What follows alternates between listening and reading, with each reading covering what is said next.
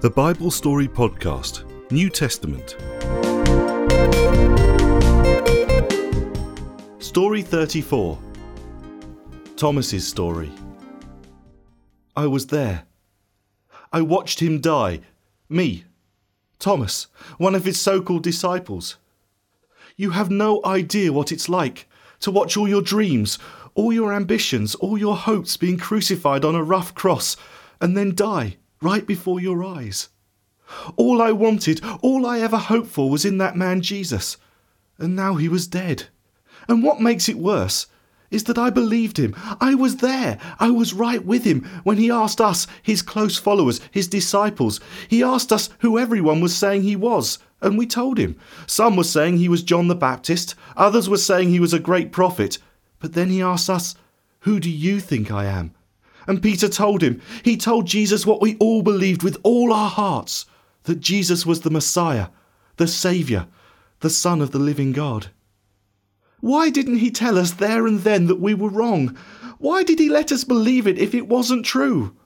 All he told us was, don't tell anyone else. But you see, I did believe it. With all my heart, I believed that he was the one sent to save us, to rule the world in power. And I hoped that I might have a small role in his kingdom, to play my part with him as the eternal king. But how can it be true? I watched him die. I was standing there when the Roman soldiers came and broke the legs of the other two criminals so that they'd die more quickly. I saw them come to Jesus' body, and seeing that he was already dead, one of them thrust his spear up into Jesus' side, and when he pulled it out again, I saw water and blood gush out. And I watched those two hypocrites, Joseph and Nicodemus, religious leaders who hadn't said anything before. Oh, they were so brave now, going to Pilate to ask for the body. Why hadn't they said anything when he was alive? But I guess it was a mercy, because now I know he wasn't who I thought he was, because if he was, he'd still be alive. I couldn't take it any longer as I watched them wrap up his body in a long piece of cloth, and so I ran away. All my dreams had gone to the grave with that man. I ran until I could run no more, and I wept until I had no more tears in my eyes. I couldn't face being with anyone. It hurt too much. So I went away to be on my own. For 2 whole days I kept away from the other disciples. But then I thought that, as a follower of Jesus, I was a wanted man, and where else could I go? So I went back to where I knew the other disciples would be hiding. They'd be feeling as terrified as I was, always hiding, constantly watching over your shoulder, hoping that those footsteps aren't the footsteps of a Roman soldier coming to arrest and execute you. When I arrived at the house, it took me ages just to find the courage to give the secret knock. I so didn't want to be there, but where else could I go? Who else would understand the pain I felt inside? As I stood in the darkness, trying to build up the courage, I made a resolution. I wasn't going to be fooled again. Not now, not ever. I'd believed he was everything, and then I'd watched him die and seen he was nothing. It wasn't going to happen again. Jesus was dead. End of story. But as soon as I knocked, the door swung open and Peter grabbed my arms and pulled me inside. Something was wrong. Why didn't he look sad? And then he gave me a great big hug. I looked at his face in astonishment. He had the biggest smile I'd ever seen. I couldn't believe my eyes. And then he said, "Isn't God amazing, Thomas?" Was he mad?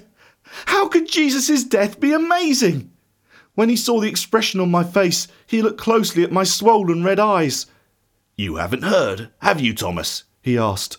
"Heard what?" I replied angrily. "That you've lost your brain. I knew that years ago." And then he laughed. He actually laughed. How could he laugh? "What?" I shouted. "What haven't I heard?" "Thomas," he said. "He's alive." "What are you talking about?" I asked. "Who's alive?" "Jesus. He's alive, Thomas. We've all seen him." "You're mad," I shouted. "I saw his cold and lifeless body on that cross. I saw them stick a spear in his side. I watched them take his body down from the cross. And then with tears streaming down my face, what kind of cruel trick are you trying to play on me?" The others are all looking at me now, all of them with that same smile or whatever on their faces. And then they all start talking at once. It's true, Thomas. We've seen him, Thomas. He came into this very room, Thomas. Jesus stood here with us, Thomas. God's raised him back to life, Thomas. Shut up, shut up, shut up, all of you. He's dead. Don't you understand? Dead bodies don't come back to life. You're all mad. Somehow they really believed that God had raised Jesus back to life, and that he'd appeared to them in that very room and said, "Peace be with you," and shown them his hands and his side. But I wasn't going to be taken in, not again. That man had already shattered my heart. I'd thought he was the saviour of the world, and then he died the death of a criminal. No, I wasn't going to be taken in again. Not now, not by him, not by anyone. And so I shouted back at them all, "Listen! Unless I see him standing before me, with the nail marks in his hands and the spear mark in his side, and I can put my own fingers where those nails went, and I can put my fist in the hole left by the spear, I will not believe it." And I ran out. One of the most uncomfortable weeks of my life followed that day. Jesus was dead and gone. My so-called friends had been taken over by some kind of madness, and I didn't know what to do. I tried to keep away from them, but after a week I had to go back for some reason or other, and there they were, just as full of it as before. When they let me in, they locked the door behind me and started telling me all those lies again, but I wasn't having any of it. Until, that is, I heard his voice. When I turned to look, there he was, just as I'd remembered him. He wasn't a ghost. He wasn't a vision. He wasn't some imagining of my mind. He was real. And the others were smiling so much I thought their faces would burst open. But he was looking at me. I couldn't get the words out before he started talking to me. "Thomas," he said again. And then he held out his hands so that I could see the marks left by the nails. "Put your finger here, Thomas." And he pointed to the holes in his hands. And then he pulled his robe to one side, and I saw the hole where the Roman soldier had thrust his spear. "Thomas, reach out your fist and put it in my side." I didn't move. I didn't have to, because I knew it was true.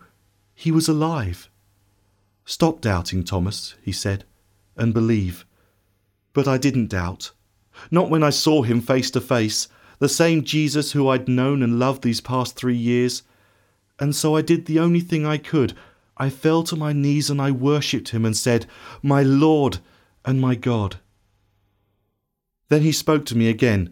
"You believe because you've seen me, Thomas. But there is a greater blessing for those who haven't seen me and yet believe I'm alive." This story is based on John chapter 20, verses 19 to 29. Thank you for listening to the Bible Story Podcast, a Tale to Tell media production. If you've enjoyed this story, why not tell your family and friends? And if you leave a review on your podcast host, that'll help others find the Bible stories.